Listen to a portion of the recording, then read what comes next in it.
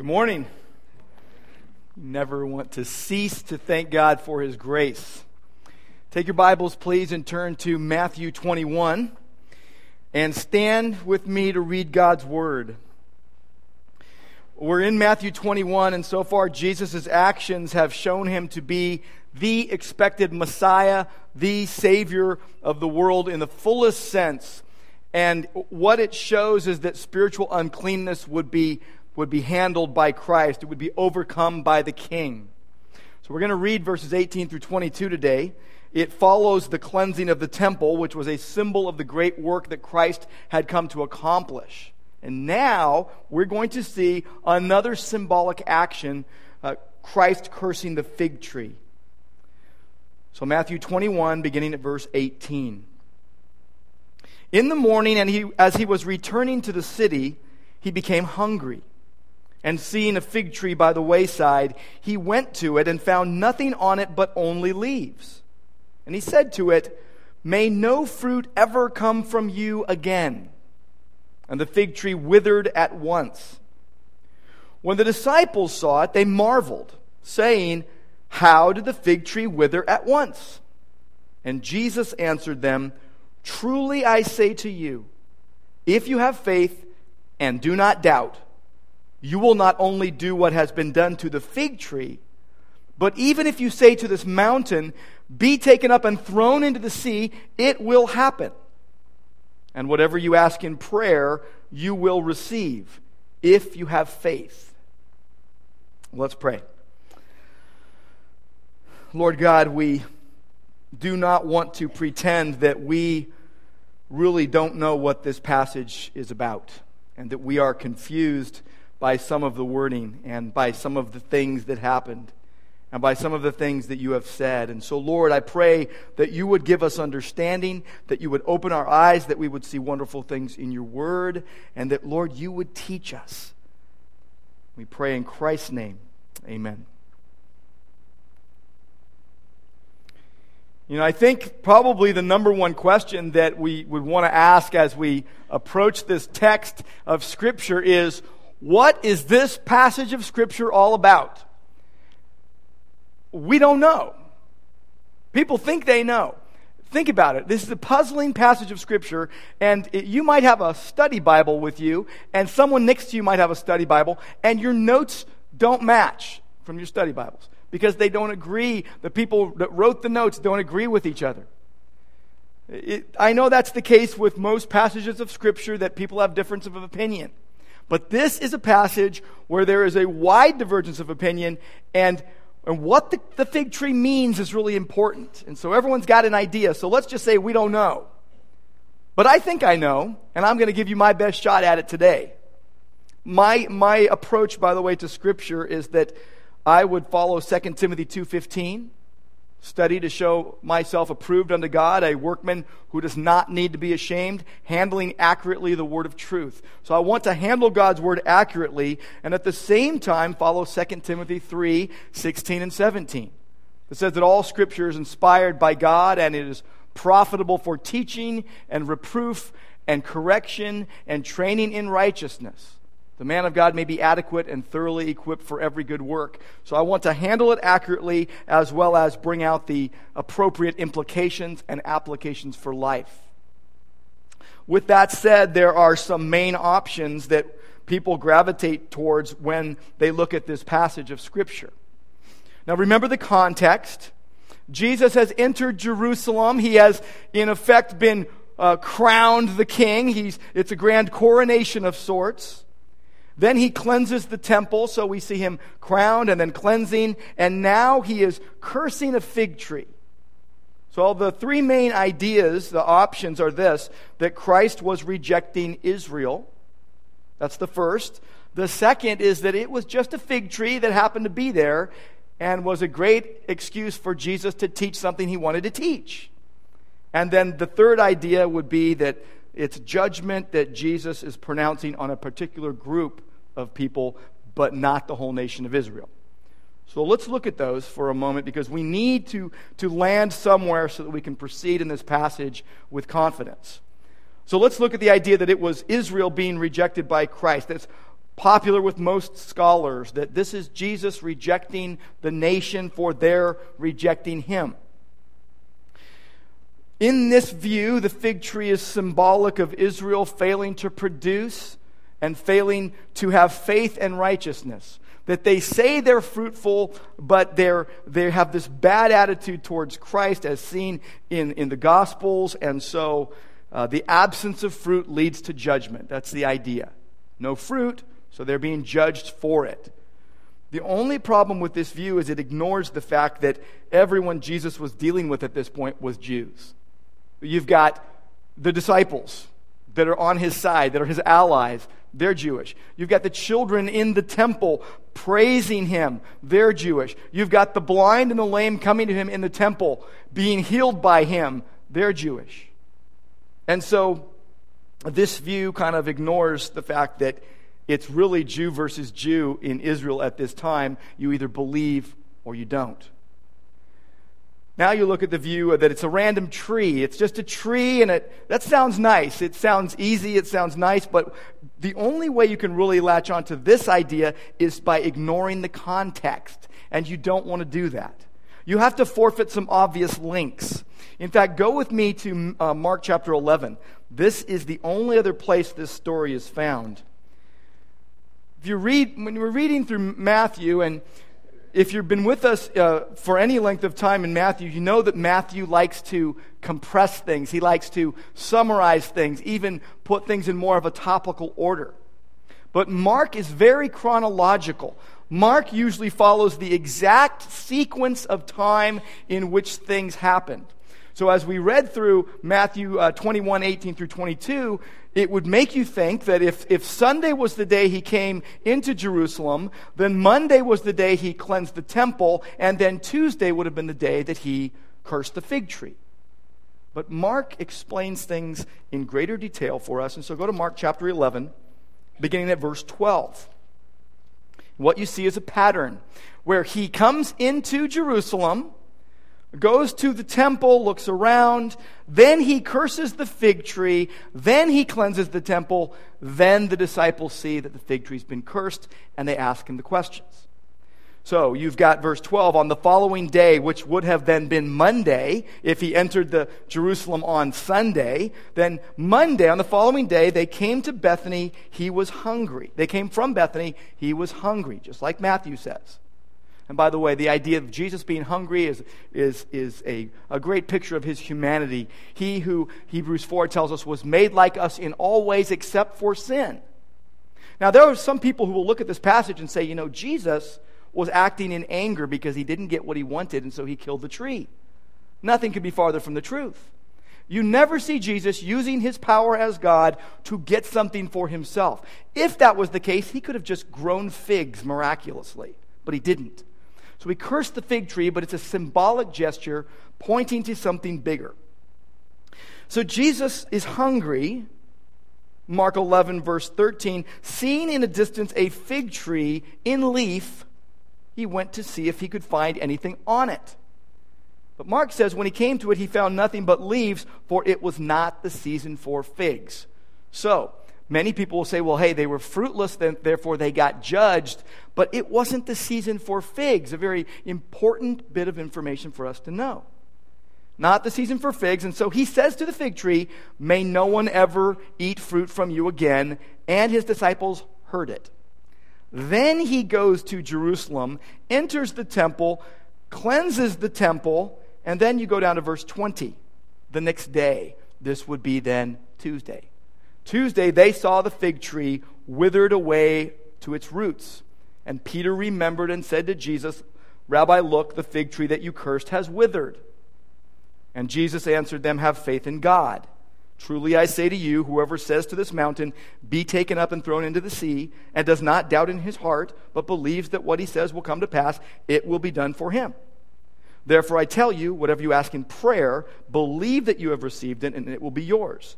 And whenever you stand praying, forgive, and if you have anything against anyone, so that your Father also who is in heaven may forgive you your trespasses. That ending part sounds a lot like the Lord's Prayer that Jesus gives in Matthew 7.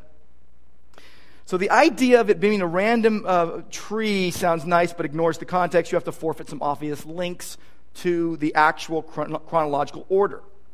Now, the third idea is the one that I hold to, and the one that I am pretty much convinced it is. But of course, only God knows, and you might have a different opinion. But let me give you this view. The view that it wasn't just him cursing Israel. It wasn't just a random tree, but it was that Jesus was judging those who pretended to have fruit but didn't. They were spiritually barren. The attack here would be directed at the hypocrites among the Jews.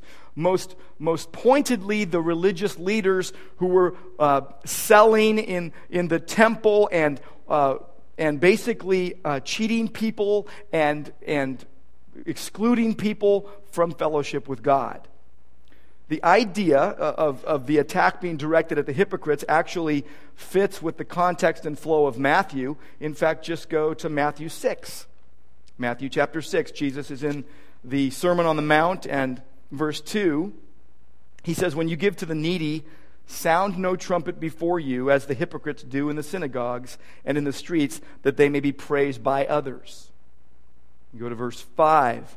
"When you pray, you must not be like the hypocrites, for they love to stand and pray in the synagogues and at the street corners, that they may be seen by others." Verse 16. "And when you fast, do not look gloomy like the hypocrites, for they disfigure their faces, that their fasting may be seen by others." You go over to chapter 7 and verse 5.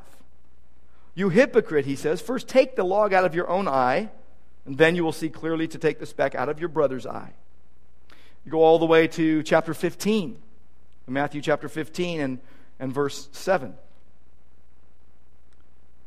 The Pharisees and scribes are trying to trip Jesus up, and he says to them, verse 7, "You hypocrites, well did Isaiah prophesy of you when he said, 'This people honors me with their lips, but their heart is far from me.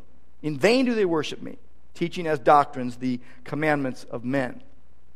You can even go past the passage we're in today into chapter 22. Look at verse 18.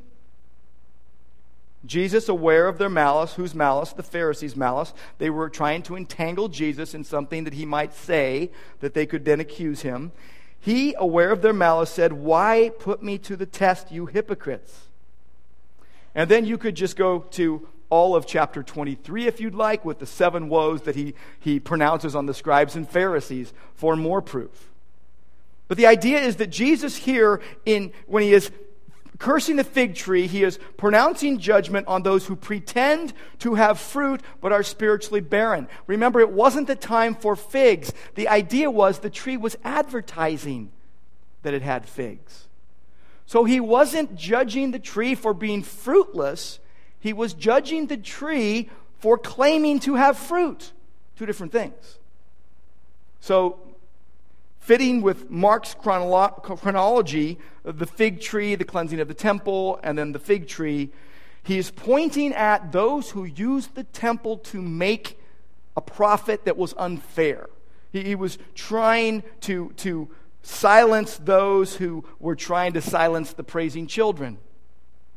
And so, like a leafy, fruitless fig tree, Jesus is basically saying, you're full of advertised faith, but there is none. James 2 tells us that faith without works is dead. Here is an example. So what this becomes is a parable acted out.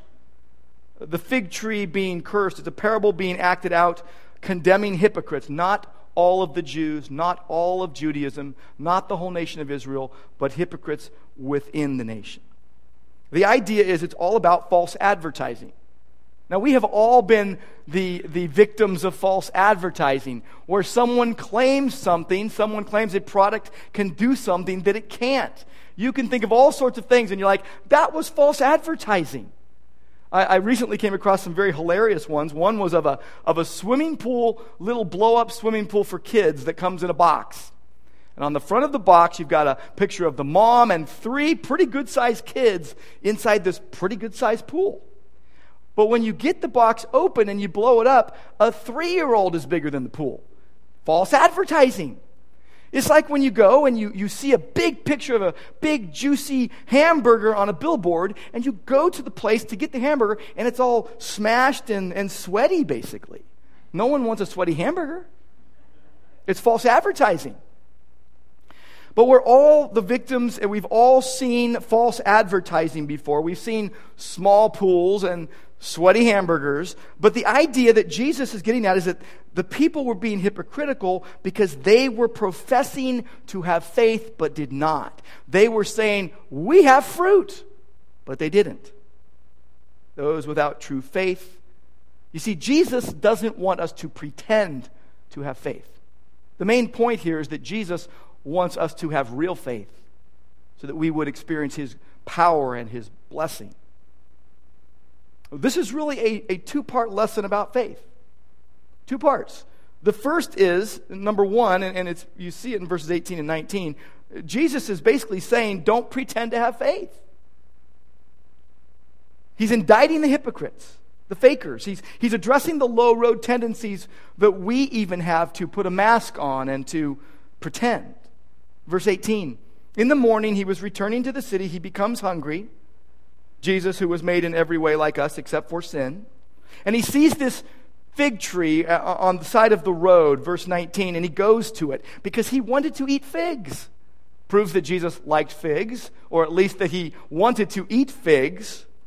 And he found on this tree nothing but leaves. Mark told us that this was not the season for figs. So why was the fig tree advertising figs? There should have been figs if there were leaves. I've got a fig tree in my backyard. Fig trees are often as wide as they are tall. And in the off season, it is just a bunch of sticks. They're just sticking up in the air. There's nothing there. But then all of a sudden, you'll see a green little piece of fruit coming up, and then leaves all over the place covering the fruit. So when a fig tree has the green leaves, you know there's fruit underneath the leaves. Where were they? They were in near Jerusalem, near Bethphage, which actually was known for its huge crops of early figs. The name Bethphage means house of the early fig. And the fruit that comes out first on the fig tree was especially sweet. It was the early fig that was also a promise of later fruitfulness when the full crop would come in during the regular season for figs. But in those days, in that place, some trees bore figs all year round.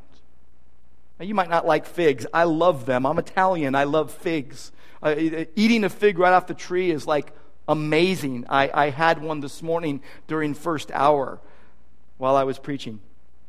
And then shared it with someone in here. But I decided I wouldn't do that the next 2 hours. But here's the thing. Whether you like him or not, Jesus wanted some fruit. The tree was advertising fruit, but the tree didn't have any fruit. Just like the hypocrites in Israel, the religious leaders, those who were saying, we're full of fruit. They thought they were the most fruitful people in the land, and they were, as Jesus said, full of dead men's bones. So Jesus says in verse 19, may no fruit ever come from you again. That tree was done. That tree was toast. There's a double negative being used here. It's the strongest kind of negative prediction. The tree would never grow any more fruit. It was a vivid object lesson that they were watching, that the tree withers at once. Immediately. It means on the spot. It was that word immediately was used in those days for an immediate cash payment. Like if you go to your doctor and they say, we need cash right now for the services we're going to give to you. This was an immediate, on-the-spot withering. The idea was that those who should have been producing the most and were acting like they did were the most unfruitful, and so they were judged for their false profession of fruitfulness. This was false advertising at its worst. There's a word in here for us. We ought not to pretend that we're something we're not. we shouldn't give false impressions of fruitfulness, but we do all the time. Think about it. You're on the way to church and you get in an argument with your spouse or with one of your family members, and you're in the car, in the parking lot, at church, and you are upset. But you put on a smiley face as you're coming in the door as if everything is okay. Or you're walking up to church and you see from across the plaza someone that you don't like and that you're holding a grudge against. And as you walk up, you put a smiley face on and you say, "Hey, buddy, how you doing?" We ought not to pretend something that isn't true. Now, you shouldn't also slug them in the face. But professed faith must have fruitful proof. It just needs to be there, or else it's false. So the first part of this, Jesus is addressing our low road tendency to pretend, and he basically says, don't pretend to have faith. Don't pretend. But the second part really points us to the high road, and he says, have real faith. That's the second part, have real faith. Here he's not indicting hypocrites, he's inviting honest, real deal faith. And it comes through dependent prayer. It comes through, as verses 20 through 22 tell us, faith without doubting. We all doubt. We all have doubts. Many Christians think they're loser Christians because they doubt. You know, Jesus wouldn't have said, have faith and do not doubt, if he didn't know full well that we do doubt. If you have faith and do not doubt, he says, what will happen? Well, you'll be genuinely trusting in God and you will obey his word. You'll discern his will. Verse 20, the disciples asked, how did the fig tree wither at once? My answer is, duh, who you been hanging out with? The same guy that just healed blind people and lame people? That's how it happened. The same guy that walked on water? That's how it happened. The same guy that calmed the sea and calmed the storm and fed 5,000 or 20,000? That's the one, and that's how it happened. How did this happen? How did it wither at once? Because his word is powerful, and if he says it, it happens. Now, I realize immediate blessing and immediate judgment doesn't always happen that way. Sometimes it does. God says in Hebrews 11:6 that without faith it is impossible to please him. Blessing and judgment are often immediate realities with Jesus. Jesus' response to the disciples' question regarding how this happened points them once again to the importance of faith. Without faith, you can't please God. In verse 21, Jesus says, truly I say to you, truly is the word amen. He starts the phrase, he starts his sentence with amen. This is the way it is. This is how it will be. Amen, I tell you, if you have faith and do not doubt. Doubt means to be divided in your mind, thinking two opposing things at the same time. It means to waver. It means to be the opposite of believing. Doubting is the opposite of trusting. It's the opposite of confidence in God. He says, if you have faith and do not doubt, verse 21, you will not only do what has been done to the fig tree, but even if you say to this mountain. Now here's why we know that the fig tree is symbolic here. Because the mountain is too. By the way, do you know of any examples in the Bible where a follower of Christ says to a real mountain, okay, mountain, you fall into the sea? It's not there because it's not necessary. There's no situation where that would be necessary to happen to give glory to God. Saying to a mountain, the mountain is a allegorical idea for any problem that humans can't handle. Anything bigger than us. There's a lot of things bigger than us that we can't handle. And he's probably right near the Mount of Olives. He's not talking about that exact mountain. It's a figurative mountain, just like it's a figurative tree he's talking about. They're not going to go around. Do you have any examples of the disciples going around and just killing all the fig trees in Israel? No. So he says, what was done even to this mountain, you could do even to this mountain and say, be taken up and thrown into the sea. It will happen. The idea is that believing faith, believing prayer, which has Christ as its focus, is powerful and will be blessed by God. And he says in verse 22, whatever you ask in prayer, you will receive if you have faith. But you're not getting a Lamborghini today, so just get that off your list. Because, look, I don't need a Lamborghini to do evangelism because you can only put one person in there anyway. Pickup truck's better, right? See, is Jesus basically saying you can get anything you want? No. Case in point, Jesus wanted figs, could have said, hey, I'm going to just snap my fingers and there'll be figs on this tree. No, he used it as a teaching opportunity to teach his followers about false advertising and pretending like you have fruit when you don't. He didn't eat right then. He didn't please himself right then. You lay hold of the power that is yours in Christ and things will happen. But we all doubt. What's with that? Well, the thing is, I have some doubts right now. I have some doubts. I'm praying for things boldly. I am praying for certain people to repent of their sins and reconcile with their family and come back to the Lord and come back to their family. And I do not doubt God's power to act and make that and bring that about. Not one bit do I doubt God's power to bring that about. I do not doubt God's desire for that to happen. What I doubt is the people that I'm praying for, their desire for that to happen, their cooperation with that happening. See, Jesus is saying basically, believe God. Have real faith. Let's talk about real faith. What's real faith like? What does real faith do? I think from this passage and even from the little bit larger context in chapter 21, we can see what real faith does. I think Jesus is basically saying, look, don't let pride or greed or any sin cloud your sight here. You need to first and foremost admit your need for me. That's what real faith does. It admits its need for Jesus. It admits its need for Jesus. It admits its need for the Messiah, for the Savior. He's coming into Jerusalem. They're praising him. Hosanna to the Son of David. What they were saying is, you are the promised Savior that would come and save his people from their sins. They're admitting their need for the Messiah. How about you? When troubles swarm in your life like a swarm of bees, that's not too hard to admit that you need Jesus, is it?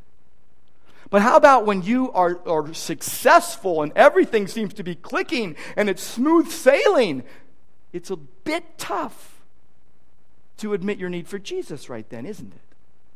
But in every situation, we've got to admit our need for Christ. How about when you keep committing that same sin over and over and over again, and you feel like a loser, and you just ashamed to even go to Christ? Even then, you've got to admit your need for Jesus. You've got to admit your need for a Savior. You've got to admit your need for the Messiah. See, we shouldn't wear the everything's fine facade. We shouldn't put on the I'm a good Christian mask and just come to church and then go home and have it just be completely the opposite. We should be honest about where we're at. We should admit our condition. I've had a knee problem now for about 3 months, and I've been wearing a brace for that long, and so if you see me limping, that's why. And people have said to me, well, just go under the knife and get it done. I'm afraid to admit my condition. I'm not willing yet to admit my condition. And so I keep wearing the brace. You got to admit your need for Christ. You got to admit your condition, and whether you're failing or whether you're succeeding, you always need Jesus. There's a second thing I'll point out to you about real faith that we do see in the context here as well. Real faith not only admits its need for Christ and the Messiah and the Savior, it yields to his rule. because he's the king. Remember, as he was coming into Jerusalem, they were literally having a coronation. This is the king. Jesus himself was declaring his kingship coming into the city. False advertising. There's fruit, but there's not. If we're yielding to his rule as the king, as the sovereign king, then we won't be false advertising. Do you realize that when you say, hey, I'm a Christian, I'm a follower of Christ, there is like a big banner over your head that has a bunch of things that you're claiming. For example, our church has a sign out front and it says Grace Church. Well, people see that, they don't just think, oh, that church is all about grace.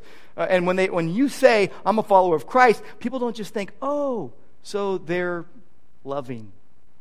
No, you're making a claim that you are a forgiving person, that you are an accepting person, that you are a merciful person, that you are a forgiving person, that you are a kind person. We're making that claim as believers and as a church. And the only way to back that claim up is by yielding to his rule, yielding to Christ's rule. Will we back up the advertisement or be convicted as false advertisers? Are we a person and a church of honesty and integrity and trust and faith and grace and mercy and forgiveness and acceptance? Sad to say, whether it's my life or yours or the church in general, many people coming towards those who say they believe and that Jesus is their Lord because they're yielding to his rule. That's what that means. They find bitterness. They find bitter people. They find greedy people. They find judgmental people. They find divisive people. And it's not just our reputation that's at stake. It's Christ's reputation is at stake. We need to yield to his rule. Real faith admits its need for Christ and yields to his rule and then listens to his voice. Because he speaks his word. Think about the power of his word. He basically says, no fruit will grow on you anymore. And bam, immediately the tree dies. That's how powerful the word of God is. And by the way, we shouldn't just be sitting around in an empty room with no Bible and saying, just God speak to me in some way. When you've got a Bible that you probably don't have memorized yet all the way through, you probably want to read that because that's the Word of God. Don't go look for some other word. Now, anything God says to you, any inclination you might have to go do something, better match up with what is in the Word of God. Now, of course, it's not going to tell you to go buy a Lamborghini or not, right? It's not that kind of thing, but you probably shouldn't be greedy. You should probably be a good steward. You can buy a Lamborghini if you want it. That's going to help you glorify God. Listen to God's voice, his word. Think of this passage. Think of this passage. Jesus, and the context. Jesus is coming into Jerusalem, and what does he say? What I'm about to do is going to fulfill what the prophet Zechariah said. Zechariah 9:9. And then he comes into the temple. No, and then he's coming into the city, and people are singing Psalm 118 to him. Blessed is he who comes in the name of the Lord. It's all basically getting drenched in God's word. Then he comes into the temple, and he quotes to them Isaiah 56, verse 7, my house shall be called a house of prayer. And then he quotes to them a reference to Jeremiah 7:11, you've made it a robber's den. He's bringing out the word of God that they should have been listening to. He even says, haven't you ever read out of Psalm 8, verse 2, out of the mouth of infants and nursing babes, you've prepared praise for yourself? God's word is authoritative. It is powerful. If he says it, it will happen. Look at what happened to the fig tree. It's interesting that Jesus, you can only find two places where there are like destroying miracles, reverse miracles, if you will. Miracles that didn't bring something back to life, but something died. Figs and pigs.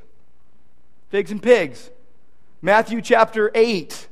Verse 24, 2,000 swine, Jesus had cast the demons out, and he allowed them to go into the swine, and they ran over the cliff and died.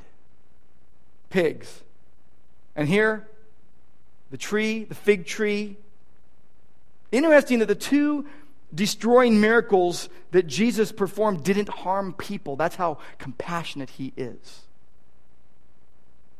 He taught those who came to him, he taught those who he came to save about Satan's power. He warned against the devil with the pigs, and then he showed his hatred of hypocrisy with the fig tree.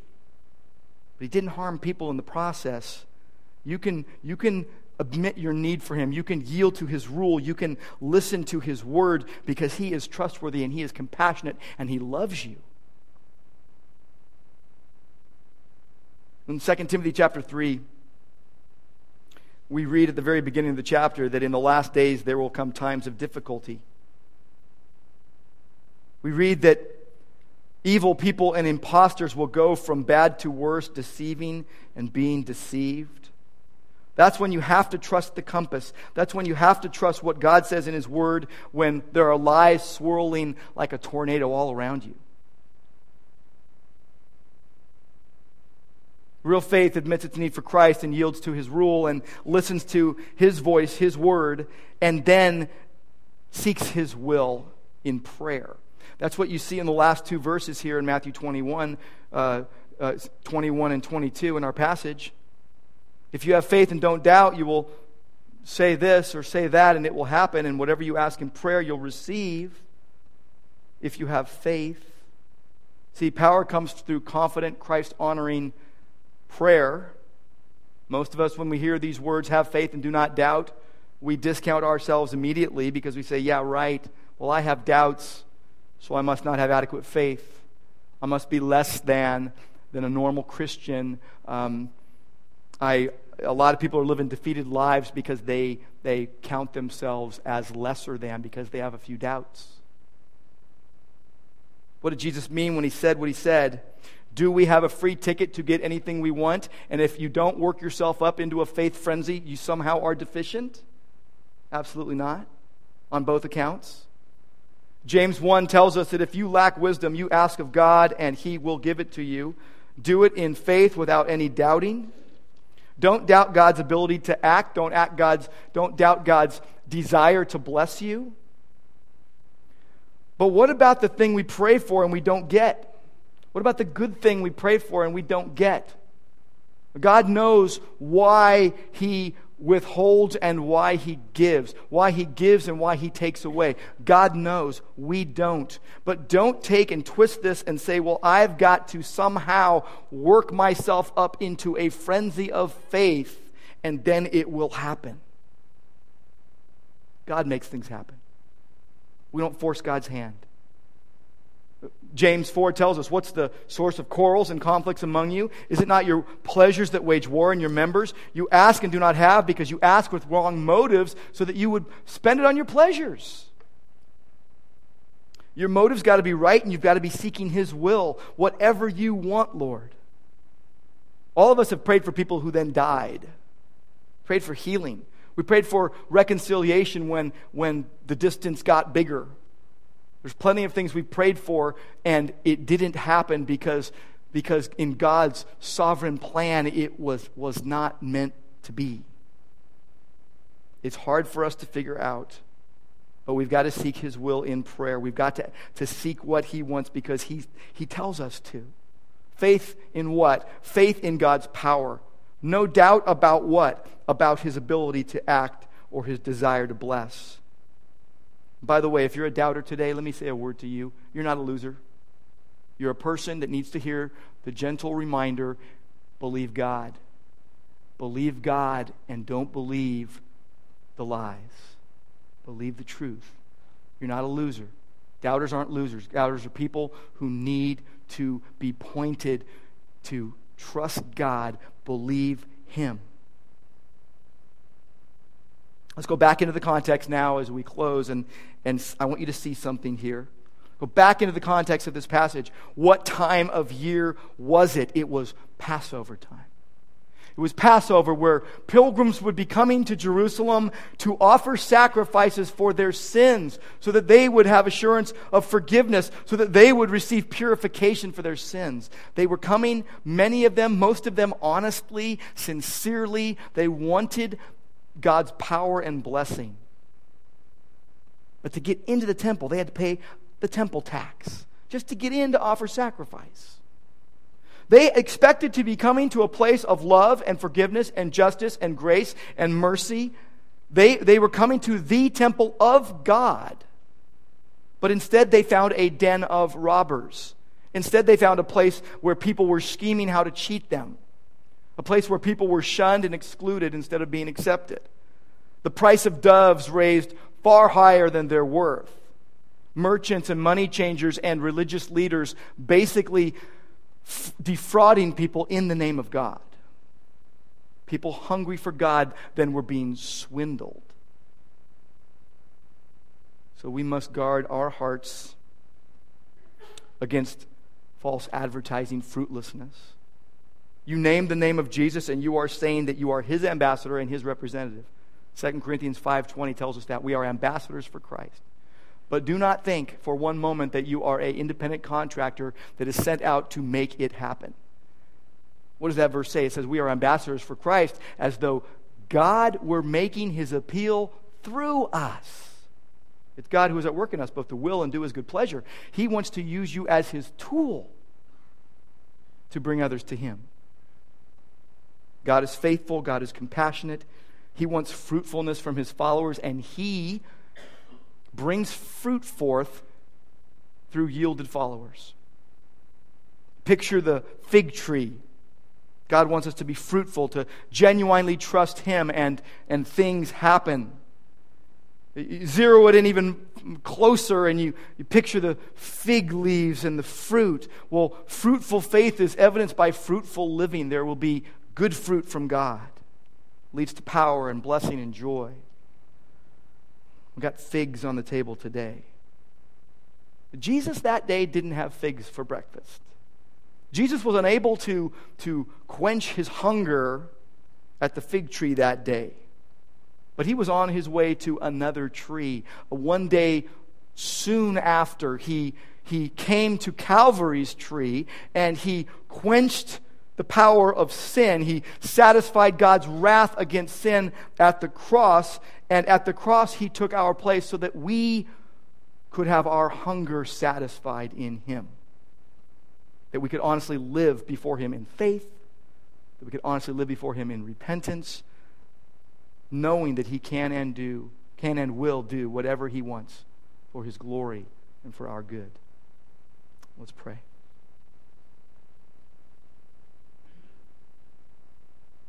Lord God, we thank You that the best way to guard against false advertising is to come to You dependently, obedient, experiencing Your blessing and power, wanting You to act, knowing that if You don't act, it won't happen. Not doubting Your ability, not doubting Your desire, knowing that we are weak, but You are strong. Lord, we come to You now by faith, asking for You to do what only You can do. We pray in Christ's name. Amen.